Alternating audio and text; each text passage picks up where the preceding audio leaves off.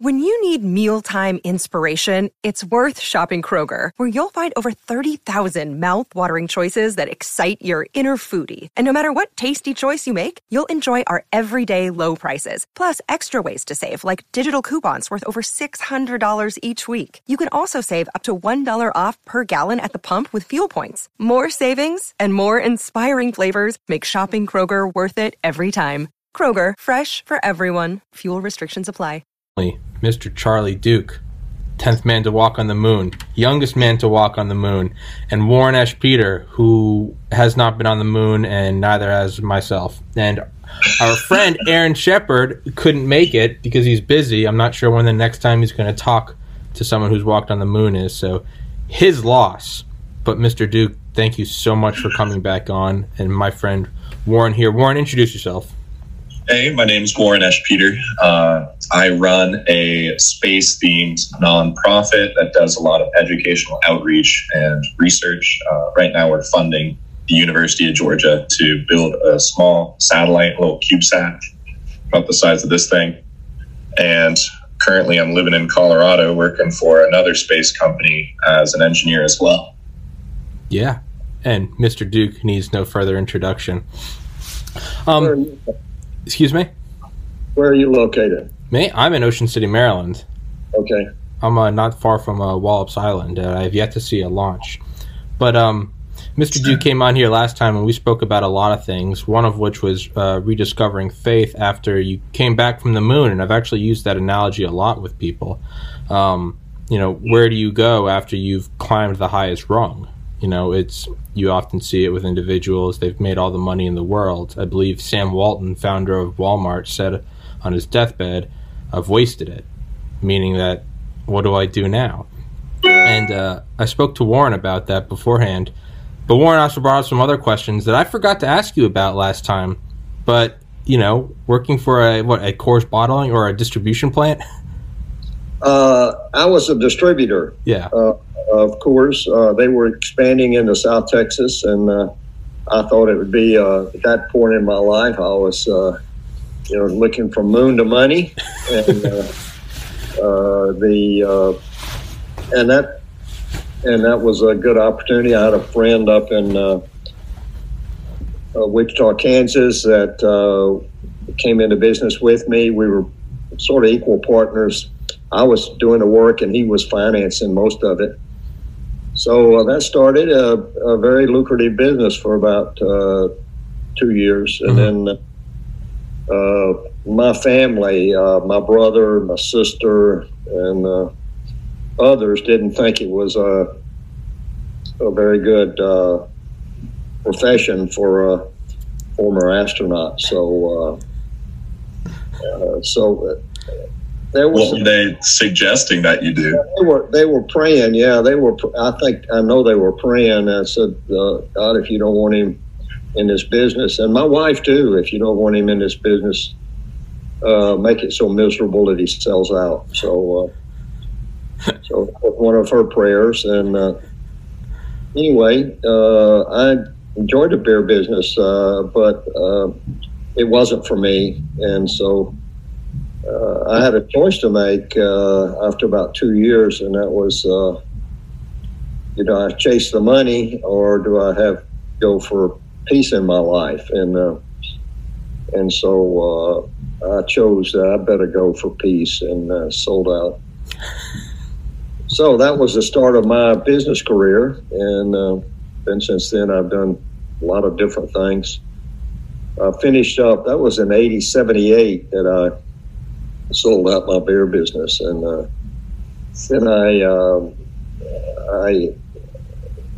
was finishing my Air Force Reserve, actually, and so I was working a lot in the Air Force recruiting service, and they would call me to duty, say 60 days at a time, and so I was probably 6 months a year involved with them, and the rest of my time was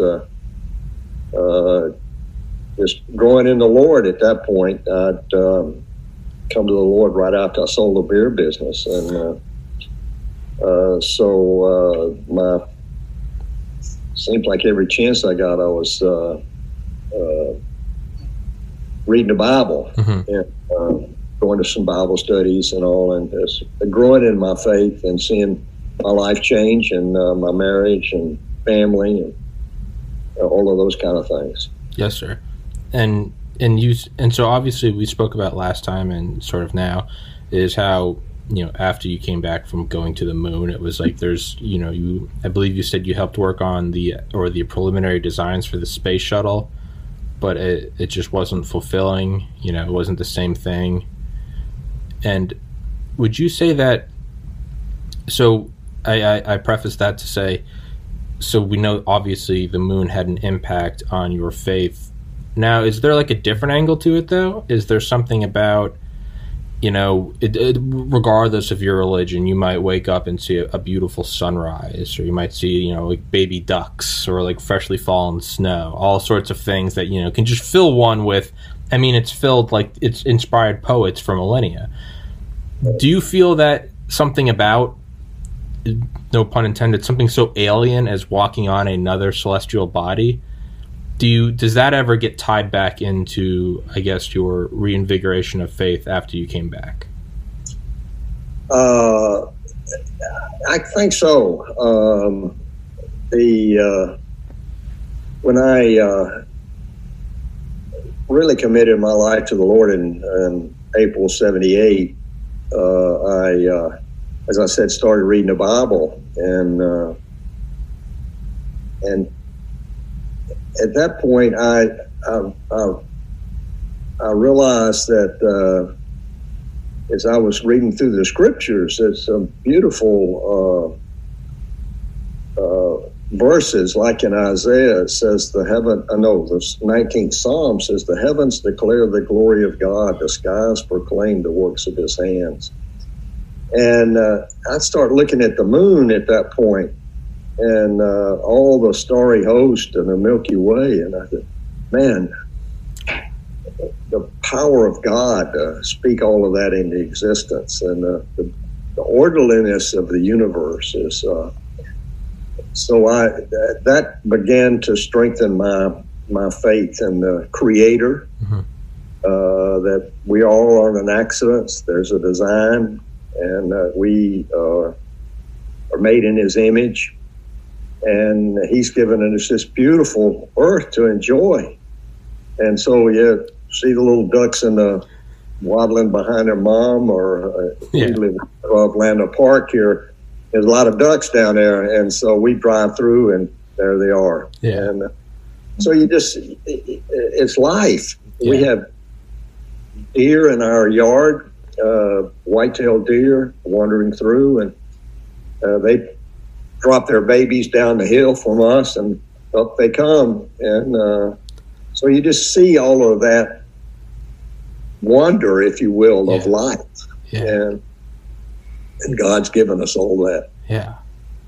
Warren, I know, Warren, you sent me several questions beforehand, and I like a real good friend, I ignored them. But I don't want to take out your time. So I want to. Yeah. But Warren, so what? Do you have any questions for Mr. Duke? Because I'm going to keep going on like an idiot. I always no. I love the direction it's going in. One thing I'll say is when I was working at Kirtland Air Force Base a few years ago, I was in this apartment complex right near the gates, and there was this family of ducks that lived in this extremely dirty artificial pond that we had. But I loved it. They became my friends. Yeah. But something that I just want to talk about, I guess, is directly related to what you just said, the wonder and the glory of life behind it all, right? And that's such a stark contrast to being one of the only people within, a million miles. And then for the people in the future going beyond that. So I guess, how would you compare the beauty or the wonder of being on the moon, or even just being alone in that extreme darkness looking at the cosmos, versus seeing the sort of joys we see on Earth? Did it kind of strike a different chord with you, or did it feel very similar, the sort of awe? Well, of course, the difference of looking at it from Earth and and seeing that half moon up there, and said, I can see basically where I landed. It brings back a lot of nostalgia and a lot of wonder and satisfaction. That I was able to do that, and but being there it wasn't spiritual, and I wouldn't even call it philosophical experience. What it was a wonder, an awe, and an excitement, and a sense of belonging that this was something that we were supposed to do as humans, and go explore. I believe God has given us this spirit of inquisitiveness and to seek out and to discover. And that was it was that sense that I think drove John and I while we were there. It was just a tremendous sense of belonging, and the experiments we had to do, all of that. And so looking back on it now, as I see it from afar. I just got a email from a young man that's lives. He's a college student. I think he lives up in the Northeast somewhere, but he's remastered all of the Apollo 16 films. Oh wow! And it's 2 hours and 35 minutes. It's on YouTube. Okay. Apollo Remastered or something like that. I'll send you the link, Tommy. Okay. But it's fantastic. It brought it all back. Things I had forgotten. Really? And, that's awesome. And so it was.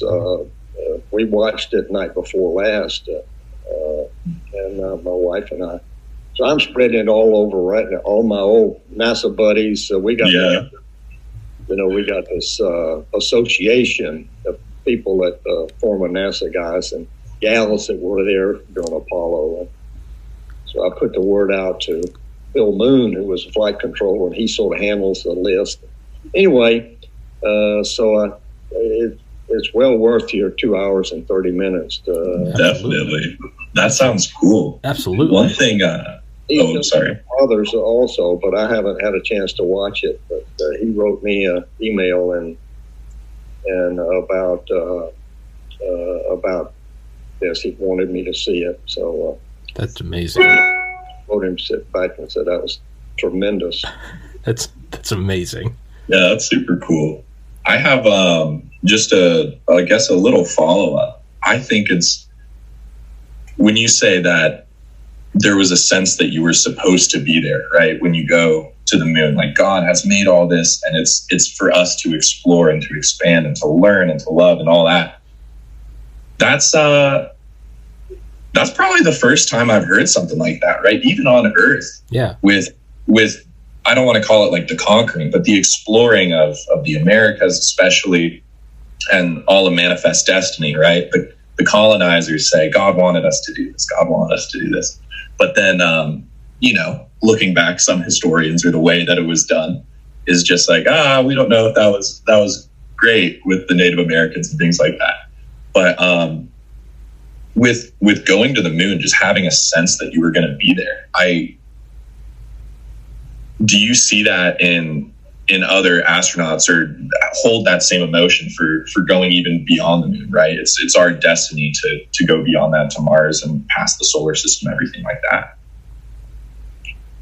Yeah, I do see it. I think it was apparent in Apollo, and now that we got Artemis, and I see the excitement in the crews that have been selected, or the astronauts have been selected. I don't think the crews exactly have been selected, but there's a whole cadre of present-day astronauts, and I see their excitement about it, and let's go explore another part of the moon that we didn't even get close to.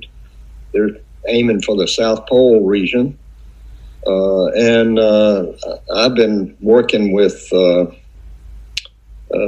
of the contractors who are, hoping to build the lander and the rover, and it's been to see their excitement and what they have, what they envision, and how NASA's going to use all of this has got everybody really excited, and I agree. It's going to be that nature is just within us. Everybody doesn't have the desire to go out in deep space, but that nature of exploration. I'm a member of the Explorers Club, and we've got members who are exploring the undersea or going down into caves and trekking the Antarctic and all of that, just to explore it all. And so you see this inquisitive nature that God has given us, and I think He wants us to understand our universe. And I don't think, I'm not one to colonize, but I don't think we'll ever do that. But certainly to go out and explore, maybe even as far as Mars. Mars is an order of magnitude more than a moon mission. So, that's months. It's.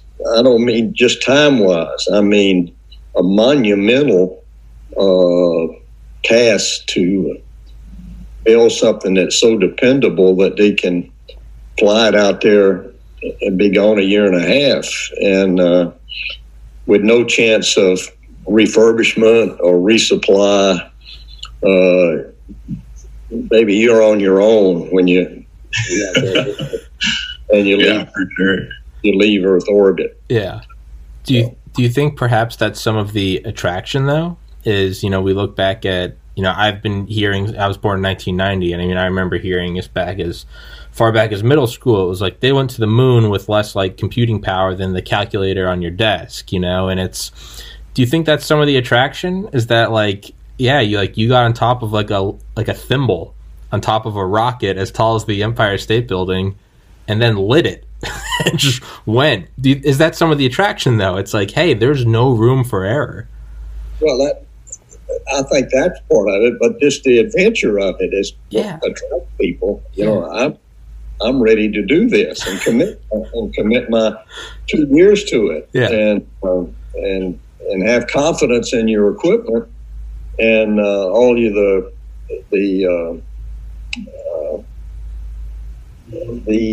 knowledge that takes. To me, I look at a Mars mission similar to Apollo 8. When they lit that engine on the S-4B to push them out of Earth orbit, they were on their own. It had to work. Yeah. They weren't going to come back. And they took it willingly. Yeah. My neighbor, Bill Anders, we live next door to Bill, and families were close, and they were just ready to go. Nobody wringing their hands, like this. Oh my God, why are we doing this? And maybe some of the press and the Congress, but certainly not at NASA. And so they undertook that, and you look at that mission. It was the first time people had been on board the Saturn V. It was just the second time that they had flown the command service module, and with people, and we're committing them in this system that had that low level of experience on it to take these people to the moon and back. Yeah. the crew said we're ready, and so it all worked.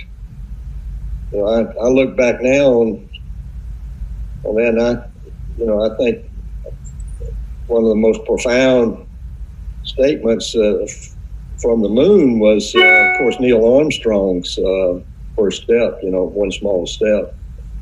That quote. Yeah.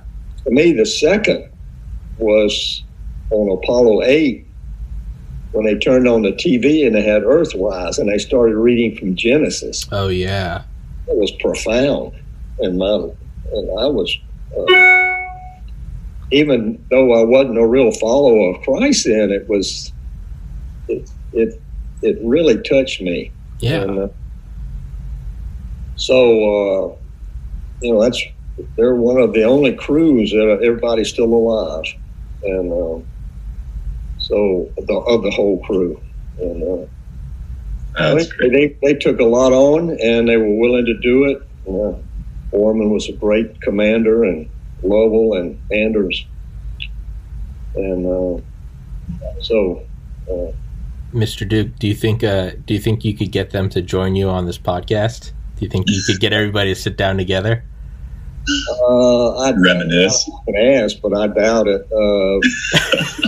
I don't. Tommy's not that cool yet. I'm not. See, it's a lot different if I email them versus if you do. There's different tiers of credibility if you ask them versus myself. That would be amazing. So I was thinking, it started to strike me last summer that there are a lot of similarities between the 60s and right now, right? I mean, you could draw comparisons with Vietnam and the Middle East with us pulling out. You could draw comparisons with race relations. You could draw comparisons with are we fighting a foe, the Soviet Union, or are we with China?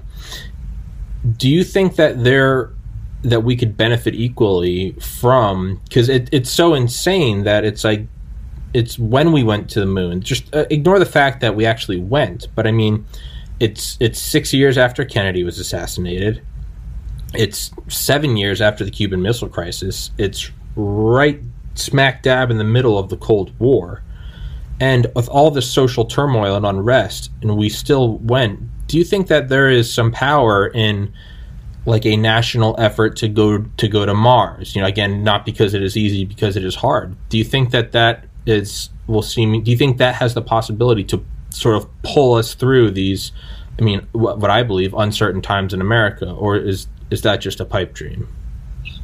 Well, I don't see that unity in our country that surrounded Apollo and started pushing Apollo. I think the whole country came behind that at first. Changed later after about 15 and 16, things started to change as far as the political climate goes.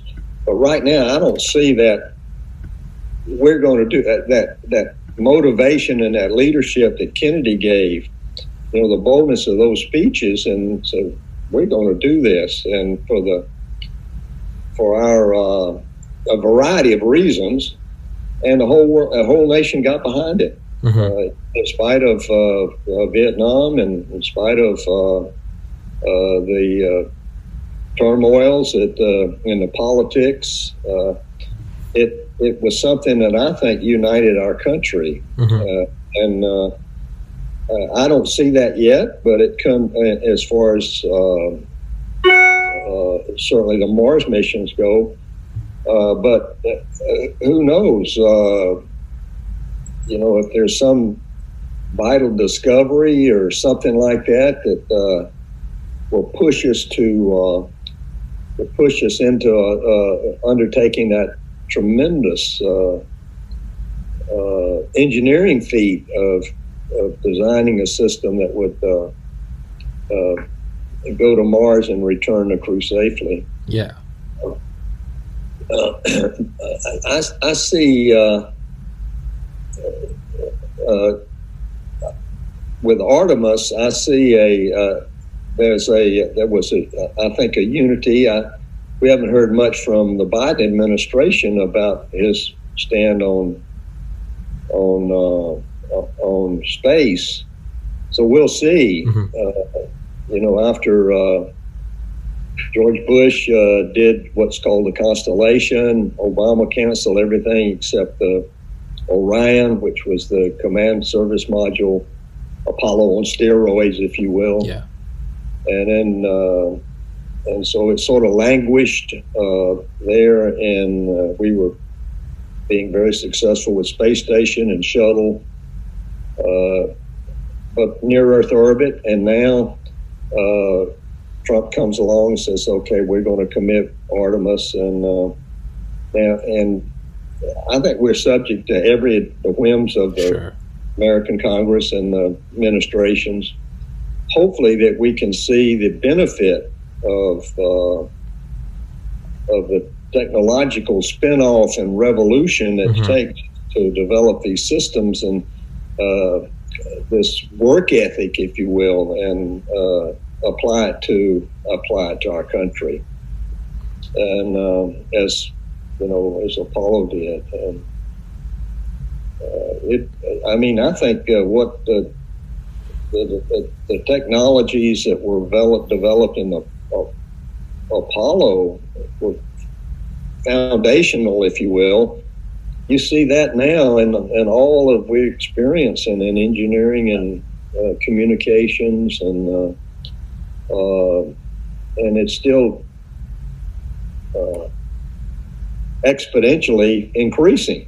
And so, this good came out of it. Somebody says, "Why do we spend more?" I think back in like 70. So anyway, the mid-70s, some reporter somewhere asked me, "Why do we spend so much money on the moon?" And I said, "Well, we didn't spend any money on the moon. It was spent on the United States of America." Oh, yeah. and we had 400,000 people working directly at the height of Apollo. And then the grocery store was living off of those 400,000 jobs, and so was the car dealer, and so was the doctor, and so was you name it. Yeah. The spinoff of all of that across the country had a tremendous impact on every area of our country. And so it's not just wasted money.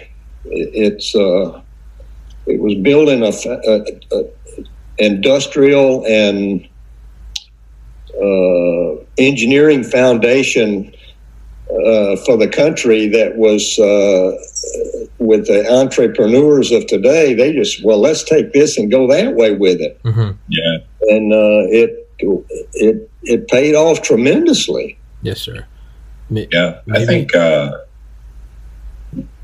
it laid a huge groundwork, and now with private space, that's SpaceX, Blue Origin, you name it, the biggest things. Because in my time I was at NASA JPL for a bit, and so I have some friends at different NASA centers, and all of their work is so dependent on the administration.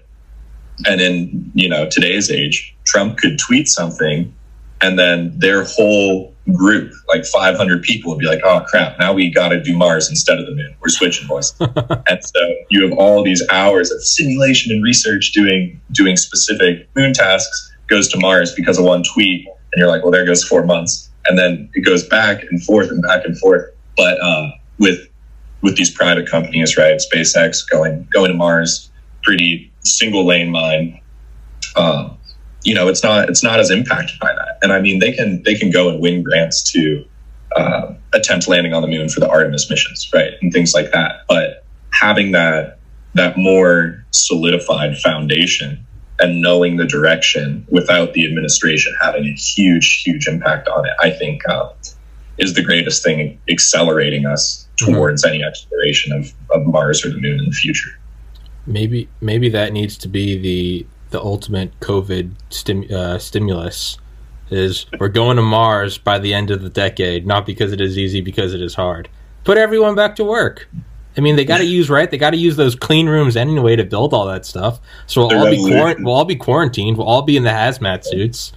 Maybe that's the ultimate. Mr. Duke, we've gotten to 30 minutes, but I do have 2 more questions from Warren that I'll run by really quickly. I'm enjoying it. So okay. Woo! Awesome. I like to think I made the positive impact. I think you did, because I didn't get that last time. So I think Warren, I think you have the right stuff. All right, Mr. Duke, go hang out. Yeah. No. So, hey, don't do that to me, man. So Warren sent me a good question that I hadn't thought about, and it was, what did you aspire to be growing up? Because there were no astronauts, right? If Warren and I can grow up, I want to be an astronaut, or, I want to be whatever. But those didn't exist because, you were the original crew. So, it just makes it even cooler. So what all did you aspire to be growing up? Well, I was can remember World War II and all of the sacrifices that went into us winning that war, and not only personal sacrifices but national sacrifices, and so I decided that I wanted to serve my country like my daddy did. World War II. And so we were growing up, my twin brother and I were growing up in a small town in South Carolina. And so I decided I'd like, my dad was in the Navy, so I said, well, I'd like to go to the Naval Academy so I could serve my country. So it was basically a desire to serve, and I liked the military. I'd been, making model airplanes and, during the war. And so we were all caught up in the war effort, if you will, even as preteens. And so I decided to go to the Naval Academy. And I had, when I got there, I had fallen in love with airplanes, really. And so I kept dreaming of being a pilot. And Navy gave us several opportunities to fly, just as, take us up and let you see what it is. And we had these called the N3N Yellow Perils. They were pre-World War II airplanes, but they were open cockpit, bi-wing seaplanes, and that's crazy. It was really fun.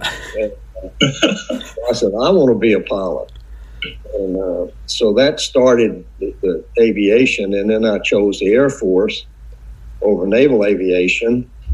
And when I was at flight school in October of 1957, Sputnik went up.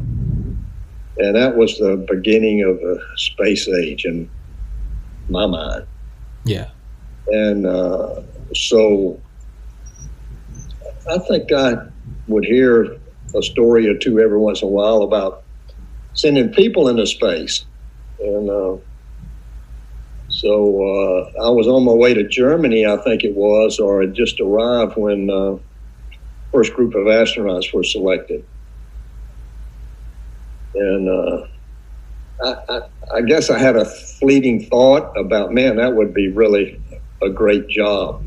I was just too young, and I thought they were going to have the 7, and that was it, but then NASA started expanding, and when I came back from Germany in '62, they'd had the second group. Maybe the third group had been selected. And so you could see the expansion, but even then I was not qualified. But the Air Force had sent me back to school, and, I think that I didn't have a dream of being an astronaut, but I loved to fly. and I left Germany in May of 1962, and I'd been there 3 years, and Air Force was sending me back to graduate school. And but I could have told the Air Force, hey, can I extend another year in Germany? Because I loved the job. It was tremendously exciting flying airplanes over there. Mm-hmm. And then extend and then stay another year and then go to graduate school. And I think they would have approved that, but something in me said, go to graduate school. So I left this great job. If I'd extended in Germany, I'd have never made it to the moon. Because when I got to MIT, I ended up working on my thesis on the Apollo guidance and navigation system that MIT was building, had the contract to build. Anyway, I met some astronauts during this time, and they really motivated me to try to be an astronaut. And I kept asking what I need to do.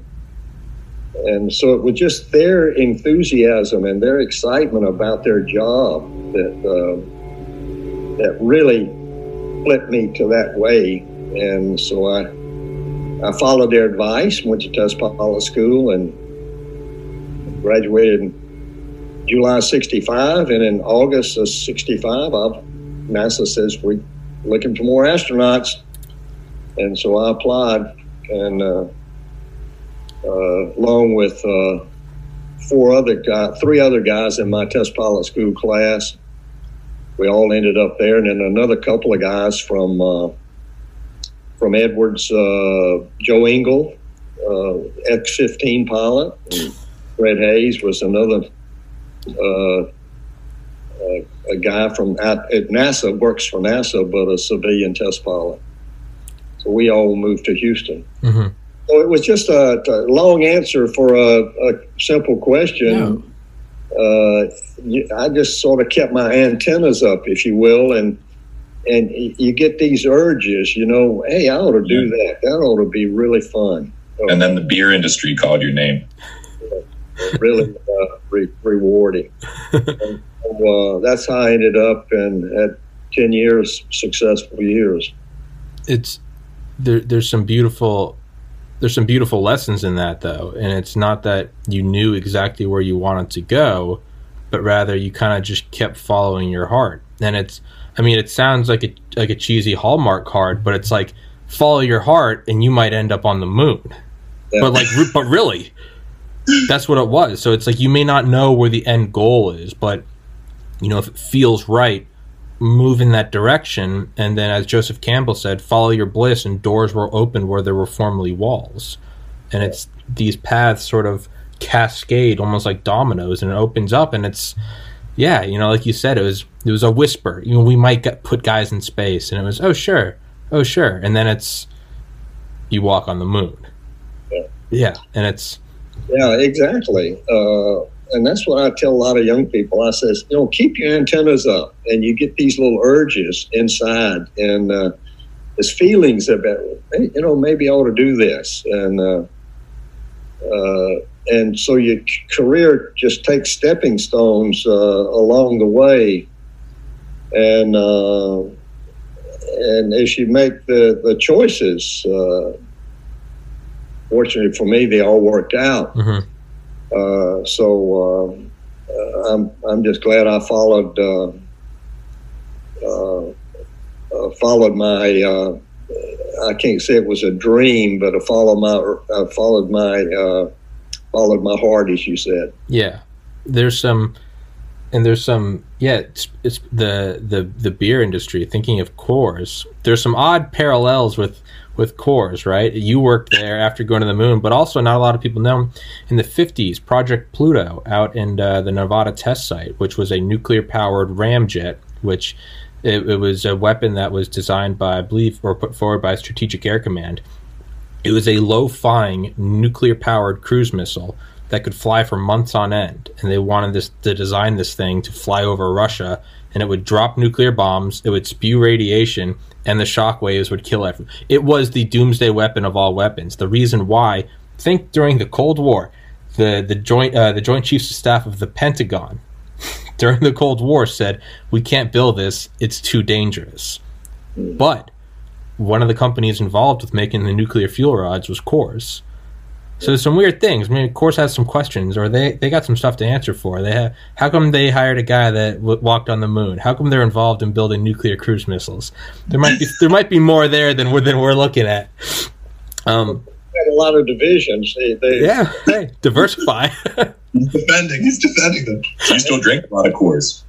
I've not heard that story, but they a division, ceramics. Well, that was the division. Yeah, and they were the best in the United States at one time in ceramics. But I was not associated with that. But I met the Coors family was wonderful people. Mm-hmm. Oh, that's awesome. The ceramics division actually is the division because they made these beryllium oxide fuel cells, and they made thousands of them, and they're about the width of a pencil. And the government was making them, and they're like, there can't be any cracks in them because it will destroy the whole ramjet. And I think someone was just like, well, hey, who can build these like ceramic things like in mass and do it well?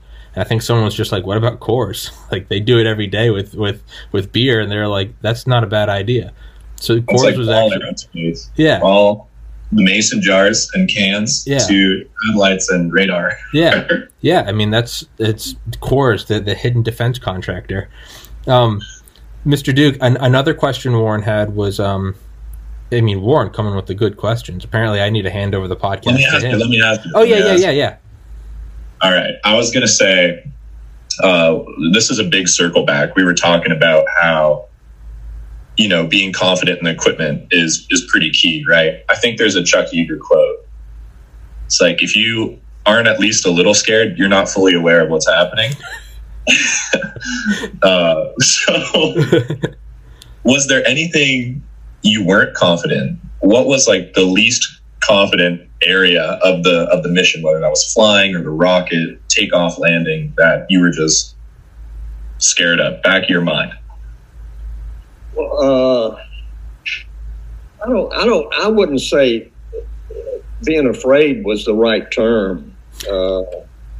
It was accepting the risk. You knew there was some risk, but the support that you had and the manufacturing just eliminated most of that concern and worry for me.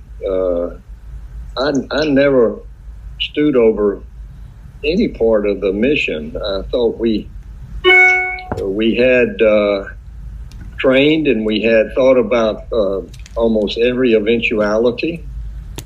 And if the lunar module ascent engine blew up on liftoff, there's nothing you can do about it anyway, so don't worry about it. Mm-hmm.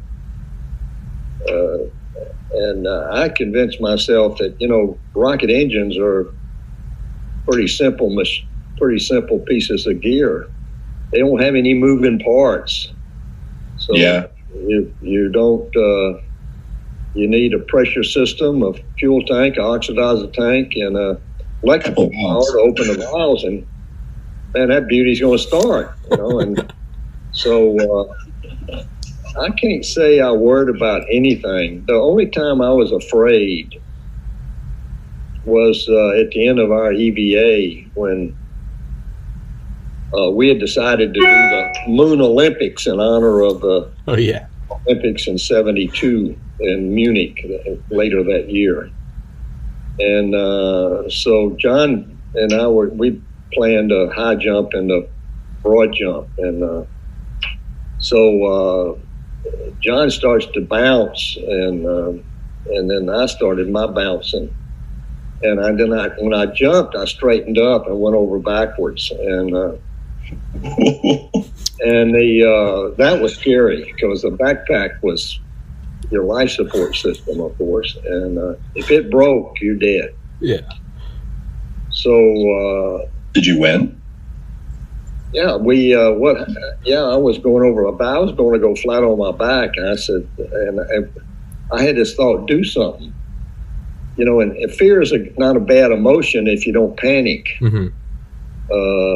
And so panic kills you. Yeah. And so it was just roll right, and I had this thought, roll right. So I rolled to the right as I disappeared behind the rover and broke my fall on my right hand and my right leg.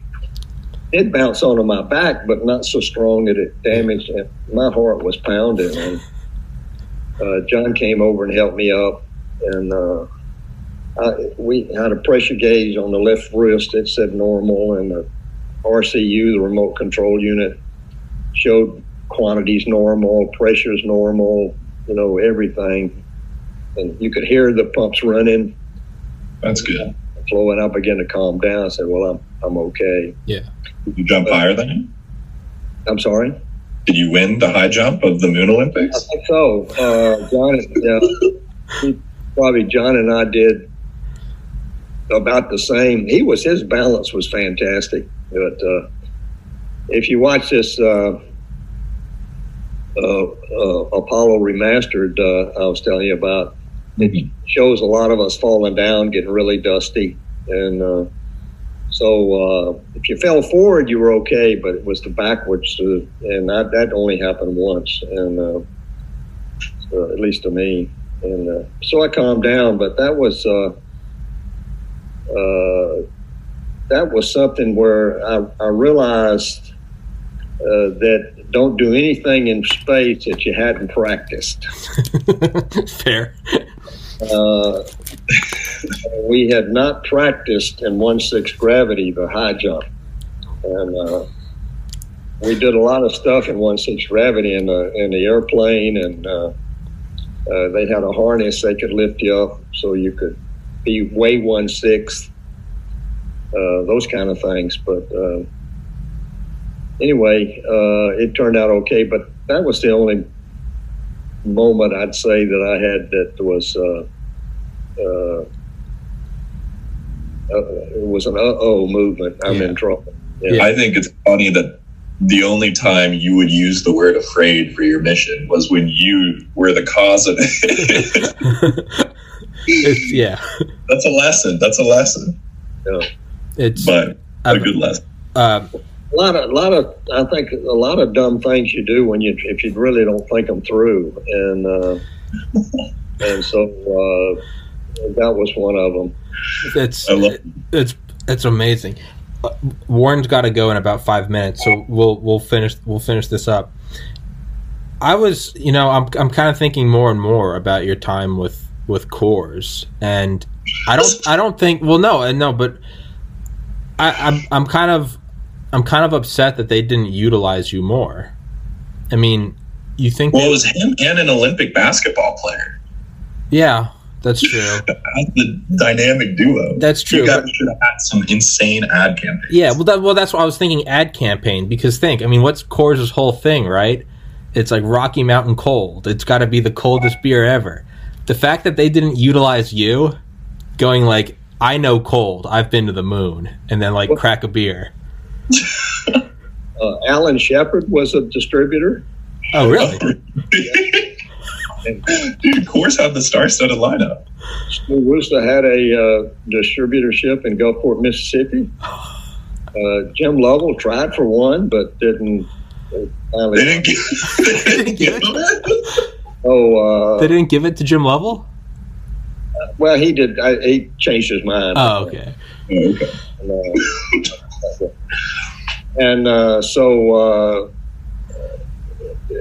Coors had a philosophy back in those days that none of their, if you go back and look, none of their commercials had people in them, and they were all focused on the product, the can mm-hmm. and the beautiful Rocky Mountain scenery and the bubbling water. Yeah. And it was only after I left when they started using people. They had a couple of pro ball players, one in a former Houston Astro, Dallas Cowboy guy. They had a lot of distributors that had well-known backgrounds, but they didn't use any of that. It was crazy. But they didn't utilize the astronaut that walked on the moon. That's not saying astronauts are like athletes, but Shaq owns a Papa John's and a Krispy Kreme, and they really don't utilize him either. Yeah. But also, Mr. Duke, if you're ever in the Denver area, I'll bring you to the Coors headquarters and we can go on a tour of the brewery. I've done that before, yeah. I sort of lost track, but I think the guys that run it now are Pete and Pete Coors, and there's one of his brother. They had another brother named Ed Coors that was or cousin. His daddy, he became a real devout Christian and was going around speaking. It was a wonderful family. The Coors family was really awesome. There's nothing Warren can offer you. You've done the course tour. You've been to the moon. There's nothing Warren can offer you. I'm just trying to be friends with you, Mr. Duke.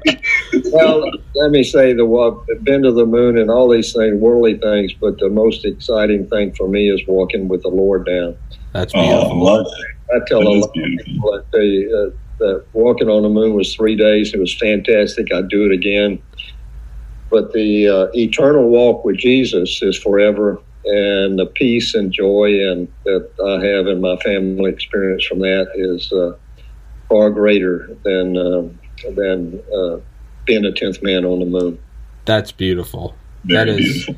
Mr. Duke, the statesman, the astronaut, the distributor, the purveyor of advice. It is an absolute honor to talk to you. Warren's at work, and I made Warren skip work so he could talk to you. Mr. Duke, Let me ask Warren, what is that background you got? This background? So I think it was in the 70s, Stanford and NASA had a symposium where they had a bunch of architects and artists come up with futuristic space habitats. So I got a couple on here that are pretty cool. Yeah, oh wow. I got them from someone at NASA Ames who's like, oh, dude, you got to have these. Yeah. He's the Chad at NASA.gov. No, we're talking to the real Chad right now, Warren. Yeah. I'll send you these backgrounds if you want. Mr. Duke, I would love to have you on again with Warren if you would be so interested sometime. Sometimes, yeah. Sometimes, sir. Okay. Wow. Let's stay in touch, Tommy. Yes, sir. Yes, sir. Thank you very much. And it was absolutely awesome meeting you, Mr. Duke. It was a great time. All the best to you, Warren. Okay. Thank you so much. God bless. God bless you all. Bye-bye. All right. Thank you very much. Bye-bye.